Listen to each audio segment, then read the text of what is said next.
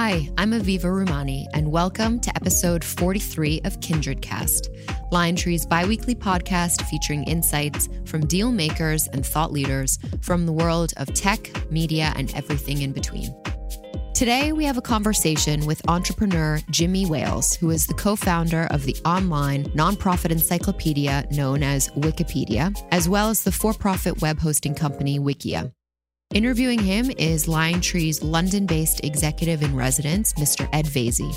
It's a deep dive with a man whose creation continues to have a foundational impact on online research, education, college students everywhere, and culture. Enjoy.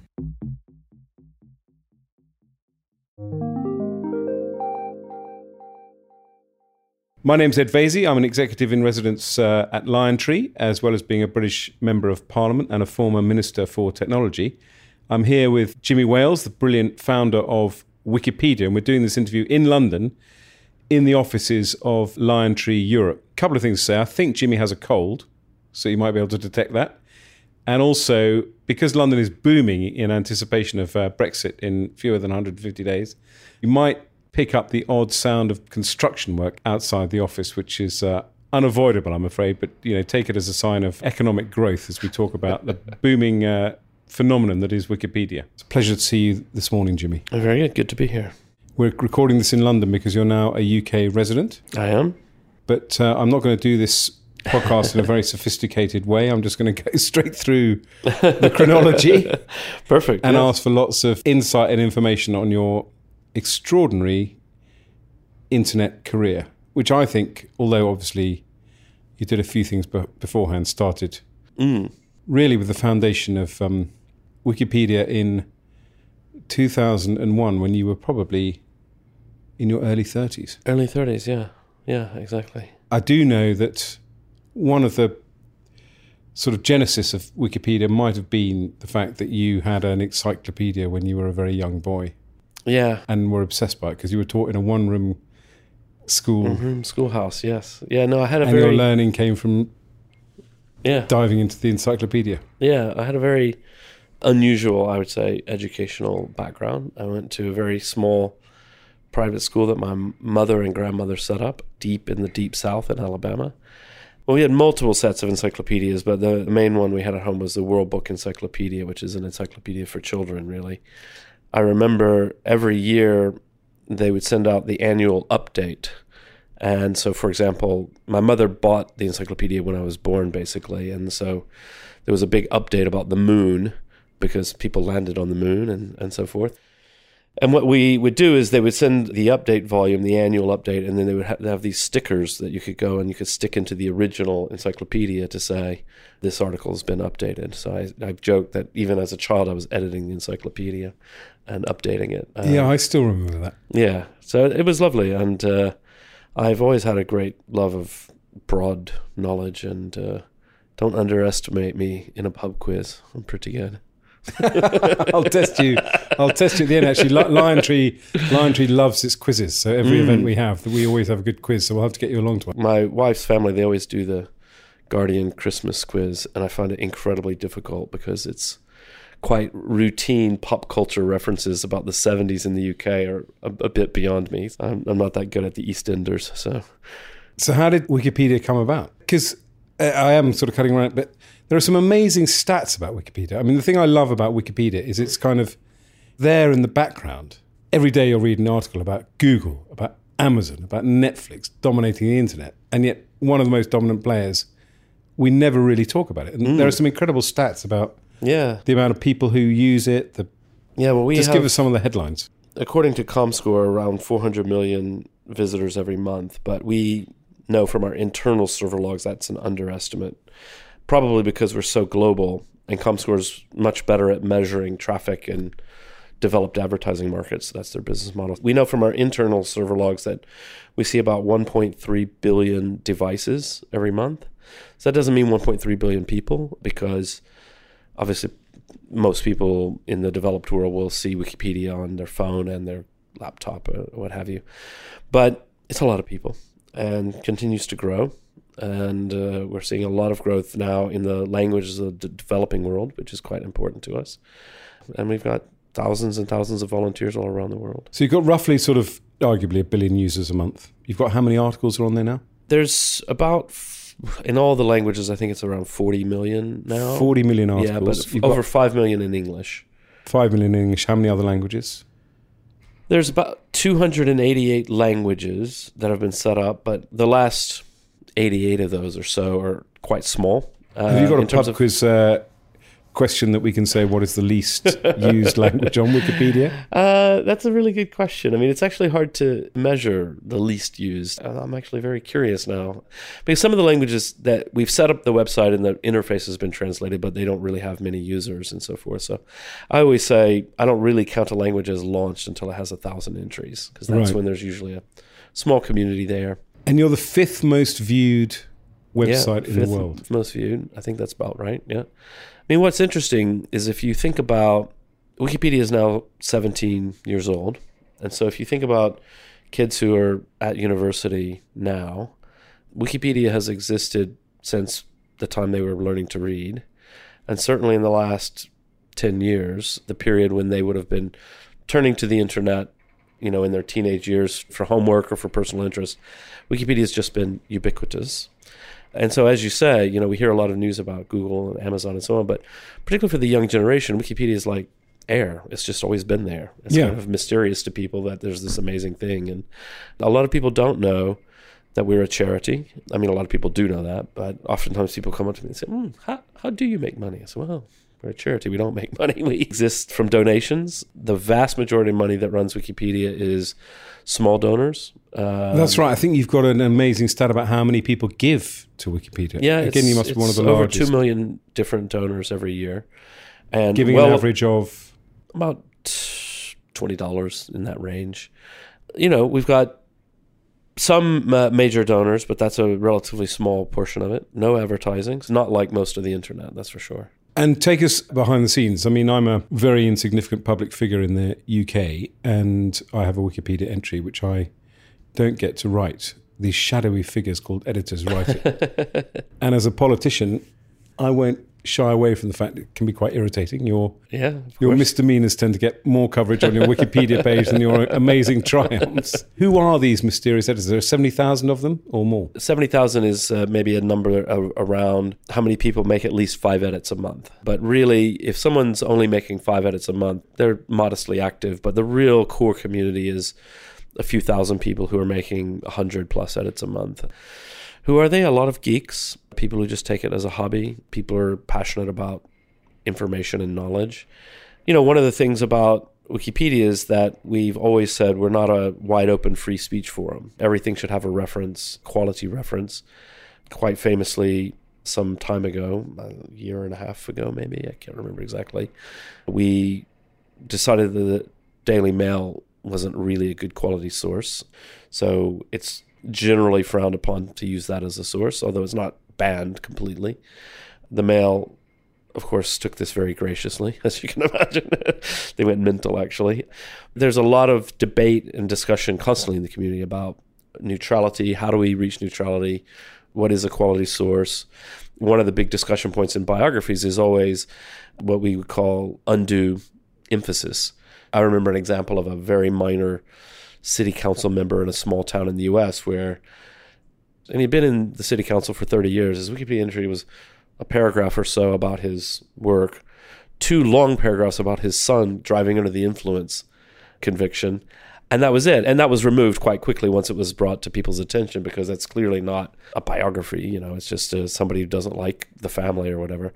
We try to get it right, but obviously it's a And how does all this happen? You've got, say, these few thousand passionate editors who've taken up Wikipedia as their hobby, and how do they communicate with each other and almost by osmosis decide these rules of the road? Largely through the website. We also have local meetups everywhere. We also have chat rooms and things like that people use, IRC channels and things.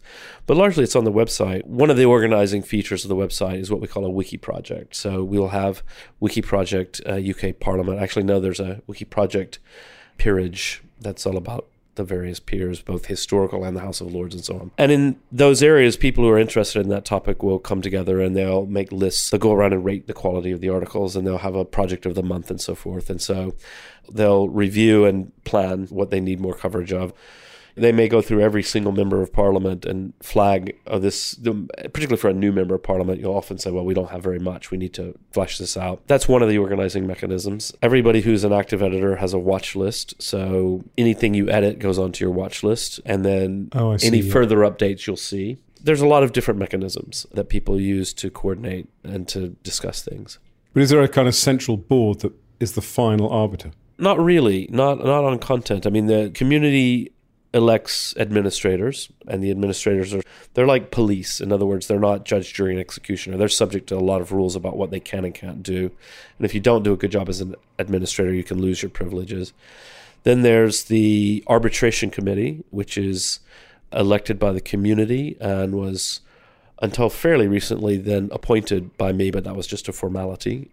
My role particularly in English Wikipedia is very much like the UK monarch. I have certain theoretical powers which I'm not allowed to use. So, but I can, for example, call an election. Like if the arbitration committee goes bonkers and there's a big outcry in the community, I can insist that we have a new election. And then, so, there are those. And the arbitration committee, they don't really decide content issues. It's more about behavioral issues. To say if there's a big fight broken out, they can ban people in a more long-term way, or they can place certain articles under restrictions and so on. But it's complicated. There is a whole social structure, and much like any kind of democratic structure, it bumbles along. It works and it doesn't work. I mean, I think in various measures. Wikipedia itself is obviously an extraordinary thing, an amazing kind of creation, and to a certain extent, already one feels kind of nostalgia for Wikipedia representing, as it were, the internet as it used to be, or how one hoped it would be, compared to how the internet is today. So I want to spend some time kind of reflecting. Well, I mean, one of the interesting things when we talk about the scale of Wikipedia and how many people see Wikipedia, one of the things to note is that in a typical country around the world, in a typical month, about 1/3 of the people online see Wikipedia, which is a lot. But it also makes me think, how do you go an entire month without visiting Wikipedia even once? So 2/3 of the people are on the internet and they're not visiting Wikipedia. So what the hell are they doing? I could make an educated guess. But one of the questions I was going to ask you was, we see a lot of the debates about the internet we see through a Western prism, because we live in the West and we use Google and we use Facebook and we use Netflix. Those companies are global, and so is Wikipedia. When you talk about administrators and moderators and editors and guidelines, what happens with cultural clashes? Asian perspectives, Chinese perspectives, African perspectives, how does that kind of blend together? Basically, what we've always done is taken a philosophical approach that Wikipedia should be neutral. Obviously, you could grapple with what that means extensively, but typically for us, what it means is that on any controversial issue, Wikipedia itself shouldn't take a stand, but should fairly represent all the reasonable sides to the argument. And that goes a long way towards settling a lot of very hard disputes. So I always give the example, if you think of a very kind and thoughtful Catholic priest and a very kind and thoughtful Planned Parenthood activist, they're never going to agree on the subject of abortion. But they both can come to some kind of agreement to say, well, we can present the issue fairly. So the Catholic priest will understand that Wikipedia can't say abortion is a sin, but it can say the Catholic Church position on abortion is thus and such, and the Pope has said this, and opponents have responded with that. And it turns out a lot of people are actually pretty good at that. We live in an era where a lot of TV shows, particularly in the US, around political issues are talking heads screaming at each other. But most ordinary people get the idea of saying, okay, like I can fairly represent what the other side has to say. It's not always easy. Emotions can be quite high in certain cases. I mean, certainly, just to give one example that I'm aware of, in Ukrainian Wikipedia, the issue of Crimea is quite difficult to cover in a dispassionate way, because in the Maidan, one of our volunteers was killed by a sniper during the protests. So obviously emotions are high around something like that. Still, even there, what we see is that the Russian Wikipedians and the Ukrainian Wikipedians do have a dialogue. They've sometimes met up in person to try to think about how can we do this fairly, because they're more interested in presenting the facts and presenting the whole story so that people can understand than they are in pushing one agenda. But clearly there are cases where that's quite hard to do. A less emotional and dramatic example, this was called to my attention many, many years ago, that in English Wikipedia, we made a very uncontroversial and simple claim, which all of us learned when we were 8 years old, which is that the Wright brothers invented the airplane. And apparently, if you ask French people, they've got a completely different story that's equally uncontroversial, that it was invented by this Brazilian guy who was living in France at the time. And it's a funny thing, because I think most of us from childhood have a funny view of the invention of the airplane. You have all the old newsreel footage of people with weird flapping wing contraptions and so on. And then the Wright brothers invented the airplane. And that's obviously not true. It was an innovation that took place over a period of years, and there were various claims of advancements and so forth. We've moved away from the sort of 7-year-old's version of history to say, actually, it's a nuanced question of who invented the airplane. As it turns out, as I understand it, the Wright brothers were the first. Their powered glider flew further than it would have without the power. So that's a perfectly valid claim to motorized flight.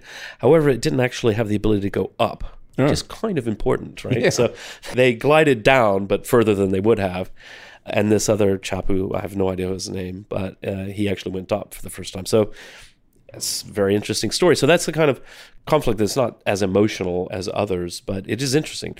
And through Wikipedia, there's a lot of dialogue between different communities, and people who can read more than one language will often raise a question to say, oh, well, this is interesting. We've got something completely different.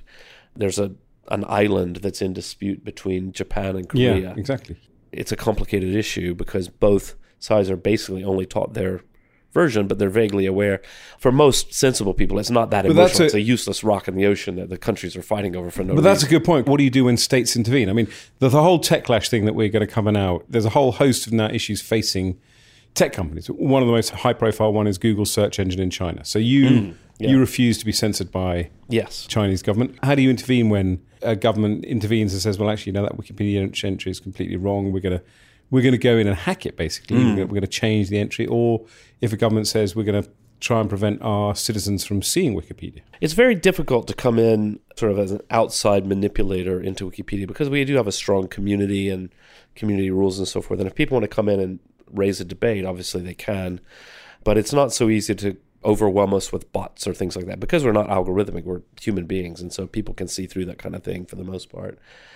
The question of blocking, currently we're blocked only in 2 countries. We're blocked in China, which is an ongoing long-term issue. We've been up in China and down in China. We've never compromised. Do you have editors in China? Yeah, we got a very passionate community in China. They use VPN software to get out of the firewall, and they edit Wikipedia. I mean, what's interesting about the way the Chinese manage their firewall is that for the most part, they don't arrest citizens for accessing websites that are blocked. I think they understand that arresting some kid in Beijing who's editing Pokemon entries in Wikipedia is not actually all that important. The firewall basically acts as a chilling effect. It's a deterrent. We're also blocked in Turkey at the moment, and that one we're more hopeful will be lifted, but it's a complicated problem. In these cases, we have had specific demands to change certain content, which we won't change. And we won't change it because it's well referenced and balanced, and the fact that the government doesn't like it, that's just too bad. I think it was a surprise, this is my personal opinion, that it was a surprise to Turkey. When they blocked us, I don't think they realized that we wouldn't back down, because a lot of the other internet players do back down instantly because they've got various reasons. They have financial incentives. Financial incentives. And we actually have, in a certain sense, obviously we're incredibly noble, but our financial incentives are, our donors and our volunteers are quite passionate about the purity of Wikipedia, and they would be very disappointed in us if we decided that we would censor Wikipedia in Turkey because the government doesn't like it. Anyway, I would go mental. There's that. Yeah. In the past, we were filtered in a lot more countries. And so the filtering meant that in various countries you could access Wikipedia, but they would block certain pages. They would block the page of a particular opposition leader or a dissident or something like that. Eventually, we moved to being SSL, so HTTPS. So it's like when you visit your bank. So we're encrypted now, which means that if someone's spying on your connection or trying to filter your connection, the only thing they can see is that you're talking to Wikipedia. They can't see which page you're viewing. And so what that means is that governments no longer have the policy option of just filtering certain pages they don't like. So it's all or none. And so when we made that move, we weren't sure whether we would end up being blocked in 25 countries or what would happen. And in fact, virtually every country, with the exception of China and Turkey, that came later, but virtually every country decided it's actually worth it to have all of Wikipedia rather than none. Yeah. And if that means people can read about things we don't want them to read about, so be it. That's where we are today. So our move to encryption was very positive for freedom of expression. Obviously, the most obvious issue that springs to mind when you're talking about this is fake news. A couple of things arise from Wikipedia's position on fake news. One is the sort of backlash against YouTube, because I think YouTube have said they're going to use Wikipedia to that was a funny kind of counter extremist or fake news videos, if you like, on YouTube. You know, if somebody's got a video about the moon landings not happening, there'll be a link to Wikipedia to show that they did. And the reason I say there's a backlash is because people are saying, hold on, you know, this multi-billion-dollar company is relying on a not-for-profit, volunteer-run organisation to fact-check its own videos. So that's point number one, is what you think about that. But the second point, I think, is more wide, to do with the problems, for example, that Facebook has faced. You've built up this organic community that sort of acts almost like the sort of antibodies in your body when there's a sort of invasion. Why haven't Facebook beaten a path to your door to say, Jimmy, give us some insights. How can you create a community that could potentially police fake news? I mean, clearly it's a different problem Facebook faces, because anyone can put anything on Facebook. Yeah. You have a filter system in a positive way on Wikipedia. Yeah, so on those two things, the YouTube thing was just amusing because they basically mucked it up when they made this grand announcement without actually mentioning it to us first. So suddenly the press is coming to us saying, oh, tell us about the YouTube partnership. We're like, we have no idea what you're talking about. So that was funny. I teased them about that. In fact, it's fine. Like, if people want to use Wikipedia in that way, we don't have any problem with that. That's our goal, is to free knowledge for everyone and to support a thoughtful dialogue in society is incredibly on point for us. So that's completely fine. It would be fine if they wanted to donate a bit of money. That would be good too. Sometimes people say, well, why are you always asking for money on the website? Why don't you just get Google and Apple and Amazon and Facebook to pay for it? And I say, well, look, do you really want that? Like, realistically, I think there is great value in Wikipedia being supported by the general public, but the big companies should chip in as well, of course. I talk to people at Facebook. I talk to the people who specifically looking at the question of fake news and so forth. And it is hard. I'm sympathetic to the problem that Facebook faces. And what I always remind people when people say, well, Facebook should do something about this, is if you imagine a slightly different set of historical circumstances, if Facebook said to us 5 years ago, we're going to start to shape people's view of the world by deciding which news is true or not. I mean, that's our dystopian fear of Facebook. And so that nobody really wants Facebook deciding what's true or not. At the same time, I think they have come to understand that there is a quality of information issue, and that if people are sharing things that are completely bogus, they maybe should deserve to be warned at least. So here's an example. There was a viral article that said Pope endorses Trump. And for anybody who's sophisticated, you would say, well, this is obviously ludicrous. The Pope never endorses political candidates. And this particular Pope, whatever you may think of the Pope in the Catholic Church, he seems like a really nice guy, right? Unlikely to endorse Trump. That got shared thousands of times across the different platforms. You know, my view is, obviously, I don't want Facebook to say, no, you're not allowed to share that with your friends. But maybe if I do start to share something like that and it has been debunked, that they warn me first to say, oh, by the way, you might want to check this because it's been flagged to us as potentially fake, and before you share it, you might want to look into it. And then if I want to share it, fine, it's on me. It's hard. It's a tough area. And, you know, for Wikipedia, what's interesting is that a news headline like that would never be put into Wikipedia, because the Wikipedia community, they're news junkies, and they spend a huge amount of time debating the quality of news sources. They would take one look at that and go, that's obviously fake. And the problem of a lot of the sharing of fake news is that it is being shared and reshared through communities of people who are not interested in politics. They're not interested in news. And I think sometimes you have to be careful not to speak in a condescending way about that, because the truth is, in a free society, people have every right to have zero interest in politics. They've got other things to do. They've got their kids to look after and so on. Hard for those of us who are news junkies to get that. But even those people, when they do decide, oh, hey, actually, I heard there's this big referendum about Brexit, I should find out what's going on.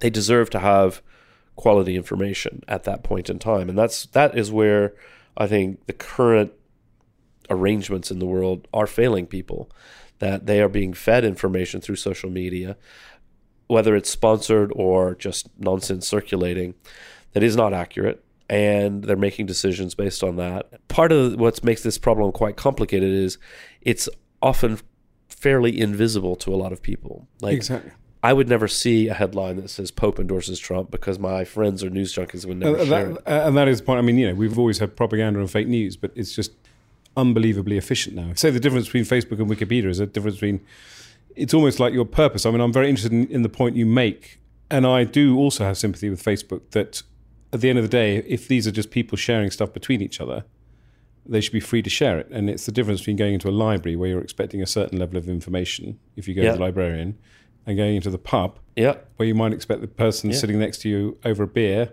to spin you a line that the Pope is endorsing Trump. I've joked before that it's very difficult for Facebook in some ways to talk about this, because they can't very well come out and say, frankly, people should stop listening to their idiot friends. But the trouble is not really. But the people pushing this stuff, of course, are not necessarily their friends. They're often state actors who and know how to play this system very well. So I think Facebook does sit somewhere in the middle. It's not quite just a friends just sharing banter, as it were, through to being an authorized quality news site. But it is somewhere in the middle. And I do think, in particular, when there are cases of paid sponsorship of bad content, falsehoods, I think Facebook does bear a certain amount of moral responsibility. Now, how should we arrange the law to deal with that? I'm not advocating anything in particular, but from an ethical point of view, it's not good to take money from state actors to promote falsehoods, undermining democracy. That's a bad thing to do. One of the things I think that Facebook should do, and they shouldn't wait until legislation forces it on them, is they should adopt a policy that for all political advertising of any kind, not just political, like direct political advertising. In the US anyway, there's a pretty good distinction between candidates and their campaigns and third parties and issue advocacy. If I were in charge of Facebook, I would say, I want all of that we're going to be super transparent, that if you're paying for an ad, people have a right when they see an advert that says, well, there was one here in the UK aimed at vegans saying, we can finally protect animal rights if only we leave Europe, because Europe won't let us do this thing. And then, of course, you'll find completely opposite. Finally we can have fox hunting back because Europe won't. You can have completely contradictory messages, which is actually something that is new, because in the old days of propaganda, you still had to have one consistent story. Now they tell different stories to everyone. But I think people have a right. You click to say who paid for this ad, that it is sponsored content and that somebody paid for it, and who paid for it is quite important. And that's something I think Facebook should do. Now, obviously, when you get into the details, it's quite hard to say who's paying for what. Can be quite mysterious, because you can have a front organization, and it's hard to trace deeper. But I think there are steps like that could be helpful. Yeah, I agree. And, we have a regulator in the UK, the Electoral Commission, so you could do it that way. So Facebook should check if somebody comes to pay for an ad, are they registered with the Electoral Commission? There are ways around that. But you've also decided to take on fake news from the front with Wiki Tribune. So yes, I've been reading some stories about Wiki Tribune in the last couple of weeks. Yeah. So I'll just give you the basic overview. There is the idea of Wiki Tribune is it's a pilot project to try to bring something new to the space of journalism. What I look at is, on most news websites, this is the traditional news website, what you see is, here's the article posted by the journalists, and then down below, the worst people in humanity yelling at each other. And so that community involvement in news has not been very productive. And yet if we step back and we look at the world of Wikipedia, we say, actually, but there are really thoughtful, kind people out there who want to get it right, who understand how to engage in a dialogue with people they don't agree with. Is there a way we can empower people to participate in the process of journalism and news that is healthier and more productive? And the ultimate idea there is to say, look, we want to combine the efforts of professional journalists with the efforts of good quality community members in a way that ideally you reduce the overall cost of doing journalism so that you can hire more journalists with whatever money that you get. So it's a pilot project. I can't say it's been a roaring success so far. The community is growing. It takes time to grow a community. And we've done major redesign of the website. The first go was a very beautiful website that didn't really invite participation. Now it's much more of a raw, earthy feel of a website that people feel more comfortable jumping in and getting involved. But yeah, I'm having fun trying to figure that out. Who knows if I will or not, but I'm having a go at it. What have been the kind of teething problems? What have you come across that you didn't expect to happen?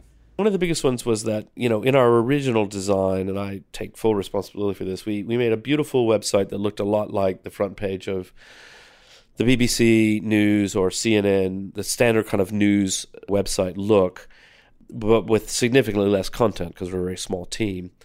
I didn't really completely recognize that look is a design language that says, here's something you can read, not here's a way you can participate. And so we set up a system that it was very intimidating for people to participate. Okay. You had to write a complete news story from scratch and submit it for approval. It was just really hard to do. It wasn't very collaborative. And so what I learned is actually we need to be much more casual. We need to actually start with a very open system, let people write what they want to write. We've made a lot of changes and we'll see. And keeping up to date and prioritizing what's news and what isn't must be difficult for Wikitribune. Yeah, kind of. But, my view is that we should be quite eclectic about that sort of thing. That particularly for this project, what did Theresa May say this morning? That's actually perfectly well covered by the existing media. And we have no way to beat them at that. Theresa May held a press conference. The reporters were there. They reported what she said. End of. Whereas there's a lot more, I would say, long-form explainer things that the media isn't always as good at. Quite famously, Wikipedia is a fantastic place to go for certain types of things. So one of my favorite examples to illustrate how Wikipedia handles a lot of news stories is the Grenfell Tower fire. Most people have probably heard of it. This is an enormous fire in a tall apartment building in London. Many, many lives were lost. And it's quite a controversy simply because this is a council housing project, as we call it in America, in one of the wealthiest communities, but it's a very poor part of that community. And this caused a lot of angst around how are we treating people in society and who's responsible and all that. The Wikipedia entry from that very morning, people jumped in very quickly. They were gathering sources. It's quite neutral. And if you missed that story in the media, you're away on holiday or something and you come back, you would maybe have a hard time figuring out what the hell is going on. Yeah. But you would just turn to the Wikipedia entry because it's always going to have that summary in a very clear way of what happened. But within that, one of the things that I thought was very interesting is there was for a period of time a question about the cladding on the side of the building, because it turned out the cladding on the side of the building was flammable. And there were questions about, is that legal or illegal? And there were conflicting reports. And for Wikipedia, that was something that people struggled with, to say, well, look, this person said that it's illegal in the US and in the rest of Europe, but it's legal in the UK. Someone else said, no, it's illegal in the UK. I don't actually remember how it was settled out in the end. And that was a question that for the Wikipedians, they weren't really able to answer because they don't have journalists on staff. So my idea for Wikitribune would be that if we have a community doing a story like that, they're gathering information from all the different sources, but now they've got a question that's partly a desk research question, but partly just somebody needs to get a fire law expert on the phone to say, what is the legal status here? That's relevant because if it's illegal and some contractor substituted the wrong material, that's quite bad on them. If it's legal, then we have to question, why was it legal to build a building in such a dangerous way? Is the failure on the law? Where's the blame? And that's the kind of question that I think deserves to be answered in the media as quickly as possible. Just a couple of other areas of kind of tech policy that you might have views on and be interested in. I mean, I obviously have focused on fake news and content and how you regulate tech. One of the other big issues is net neutrality. Is that a big issue for you for Wikipedia? Yes and no. I mean, it doesn't necessarily. Didn't you shut down Wikipedia for a day? That was not around net neutrality. Yeah, so that was around proposed law in the US about copyright. It was about blocking websites with copyright violations. So that is a big issue. That is a big issue in Europe at the moment. A big issue in Europe at the moment. I have to say, a lot of the listeners to this podcast will be executives running content companies thinking a hell of a lot of my content is ripped off. And it is a very interesting... It's a huge issue. And, my view is that we have a general problem with a lack of understanding of technology on the part of parliamentarians. And congressmen. Not just British politicians. Question. Yeah. No, I meant parliamentarians in the broadest sense in every country. And we have huge commercial interests. And too often the issue is viewed as some kind of battle between Silicon Valley and Hollywood. And what gets lost in that is ordinary people are using the internet. Ordinary people intersect with copyright law in a way that they never did in the past. So Google has this content ID system where they can identify musical tracks and either pay the royalties or take it down or whatever. It's entirely possible now that if you're at your kid's birthday party and you film a little shot and you upload it to YouTube so you can show grandma, Google will detect the music that was playing in the background and turn off the soundtrack. And so now that's annoying because you're clearly not pirating the song. You're just using media in a consumer way that most of us would say, well, that's perfectly fine. That's not piracy. So when we get into a situation where we have new ways people are using content, if you go back 50 years ago, copyright law was really just an industrial regulation. It didn't affect ordinary people's lives on a day-to-day basis really at all. And now everybody kind of interacts with it. And so that's a pretty big deal. And it changes the dynamics of things. And we need to update a lot about copyright law, but it's very hard to do because the interests You have to have a sort of clearer divide ways. Between people who steal stuff for commercial use and people who inadvertently use stuff exactly. in a day-to-day. De minimis use. One of my favorite examples, and it's an area that we've managed to get almost zero progress on with the European Parliament, is freedom of panorama. So this is, if I take a photo of something that's outdoors, such as a building, and I post that on social media, this is something everybody does all the time, I can be technically in violation of copyright if the building is new enough that the design is still under copyright. And most countries around the world, or many countries around the world, have a right of freedom of panorama. We have it here in the UK. So if Thomas Heatherwick has opened a new building or structure outdoors, and I take a picture of it and I post it on social media, that's not violating his copyright in that. But France doesn't have that. It's the kind of thing that you would think it would be easy to get this fixed because everybody understands that, common sense that this is the way people are using the internet. Also, there is no really strong commercial interest on the other side. Architects don't actually make any money from pictures. And maybe they do make some money from picture books, but... Wait till we have the rows when you're wearing your augmented reality glasses, which serve up an advert on the side of the building. Well, that's interesting. And there's a debate between the owner of the building but and the advertiser. All of these things are tough and complicated, and really the devil's in the details. And I had hoped that we've moved beyond a very simplistic debate, but in the most recent European parliamentary debates, I feel we haven't actually. So you get these... It is a tough one. I mean, I obviously have a huge amount of sympathy for the creators. Intellectual property should be as valuable as physical property. But one of the things that I felt when I was responsible for it in government was that technology would, to a certain extent, answer a lot of these questions. And arguably, we've just, on the day of this interview in the UK, we've just had a report out about the value of the music industry to the UK economy. It's worth $4.5 billion. Keeps going up in value. And of course, 10 years ago, people were talking about the death of music. What happens is that technology catches up and starts to serve people content. This is where I say, I feel... If you make it easy to pay, people will pay. Yeah, this is where I feel that the debate should have moved on a little bit, in the sense that it's no longer plausible to claim that the music industry is dying. They're enjoying record revenues, record digital revenues. That doesn't mean there's no problems, of course, but it does mean... things like Spotify have really put an enormous dent in music piracy. Now, a lot of the debate is really around how do we get different platforms to pay more? And that's a commercial dispute. If the music industry wants to make YouTube pay more, great, I don't mind. That's not my issue, right? Yeah. I'm happy for that to happen. But if it has to happen by restricting the rights of ordinary people to do ordinary things with their lives, that is a problem. And we need to be very nuanced about Just how as to move forward. an interesting kind of postscript, if you like, and coming back to Wikipedia, I was always fascinated to discover, particularly because I've got a strong interest in culture, that a lot of museums place copyright on photographs of their exhibits. I mean, I did pick up this story that, the Rosetta Stone page on Wikipedia, it has more visitors than the entire British Museum website. I'm not even sure if the British Museum official photograph of the Rosetta Stone is actually on that Wikipedia page, which may be something to do with copyright. I may be out of date with that, and in which case I profusely apologise to the British Museum. But that was an anecdote I was told. Well, that doesn't surprise me. And actually what we've seen now is a real change of mind at a lot of cultural institutions, museums. So I can tell a story. Many, many years ago, I got quite a nasty letter from a museum here in London who said, oh, we've checked our records and we don't have any record of us giving you permission to have this photo of this painting in Wikipedia, so we insist you take it down.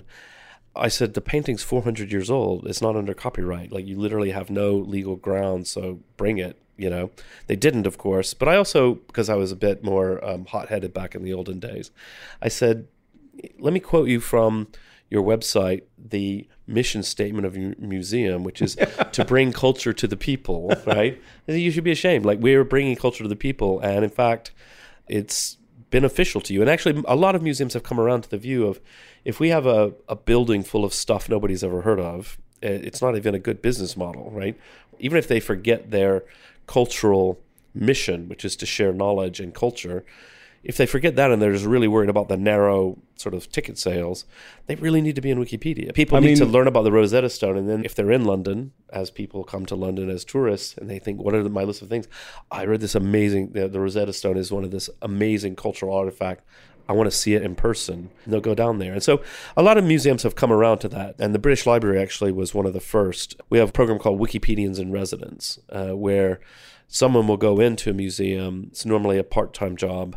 And they'll work with the curators to help them understand Wikipedia and how to make sure that all of the objects in the museum are documented well in Wikipedia. And that's been very successful. And that's a complete 180 from the era when they're like, oh, we didn't give you permission to have this photo. It's like, how can we give you photos? How can we work with Wikipedia in a respectful way? Thank goodness that's changed. Hopefully we'll see more changes like that. One of the other things that interested me was how you are using technology in new ways. This is going to be a bit of a rambling question, because basically it's when I met your chief executive from... Catherine. Yeah, I'm just checking whether the photo in the Rosetta Stone might now be Hans Hillerwart. Yeah, it's not an official photograph of the Rosetta Stone. She told me that I thought that you could make some money from it, but that's sort of irrelevant, that you were using, I think, kind of AI technology or something to... Yeah, in a very limited way. It's called ORES. Every edit to Wikipedia goes onto a page called Recent Changes, and there are people who make it their hobby to monitor recent changes. And a lot of that work consists of just taking a quick look at something somebody's done and making sure it isn't vandalism, making sure it isn't problematic. And so now we have a technology that looks at all those edits as they come in and tries to categorize them. And you can customize a filter so that you can view it in various different ways, depending on what you're interested in. Personally, what I've set my filter to that I like to click on is potentially bad edits that appear to be done in good faith by new users. So those are some key identifiers. And that's what I'm interested in. Like, oh, new people come in and they've done something wrong, but according to the AI, it doesn't seem to be malicious. That's interesting, because that's probably a potential user you could talk to and say, hey, wow, thanks for your edit. You didn't do it right, but here's how you can do it. And so that's interesting. I'm not sure how accurate it is, so it's really kind of a test. A lot of people are finding it useful to look for vandalism, to look for things like that.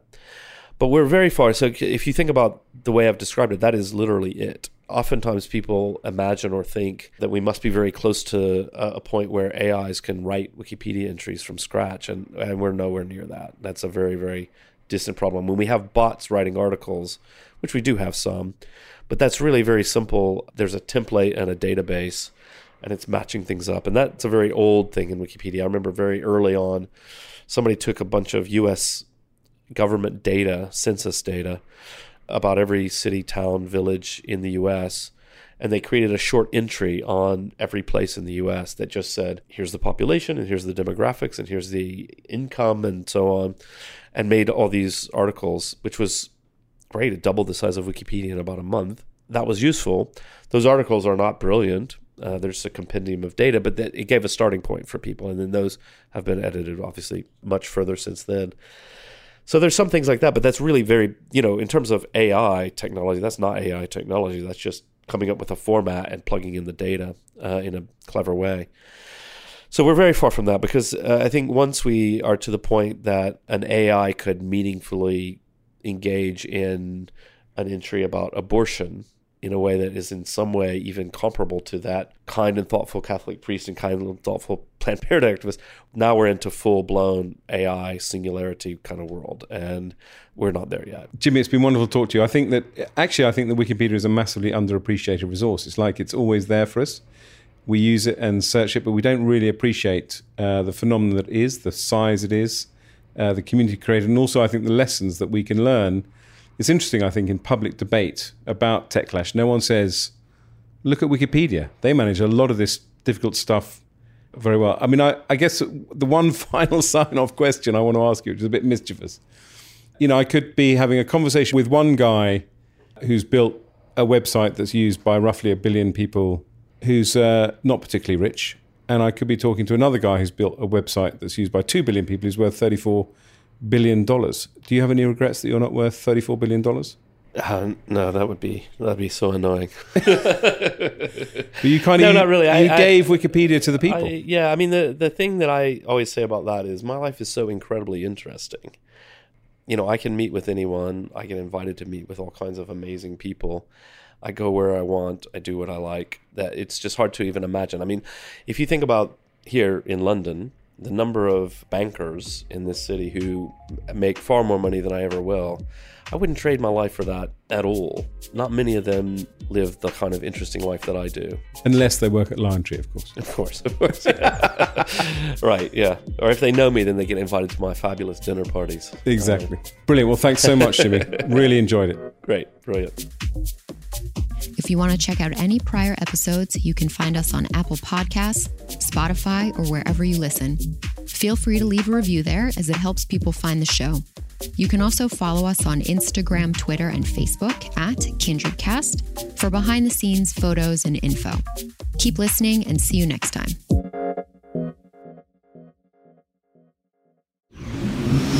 Audiation.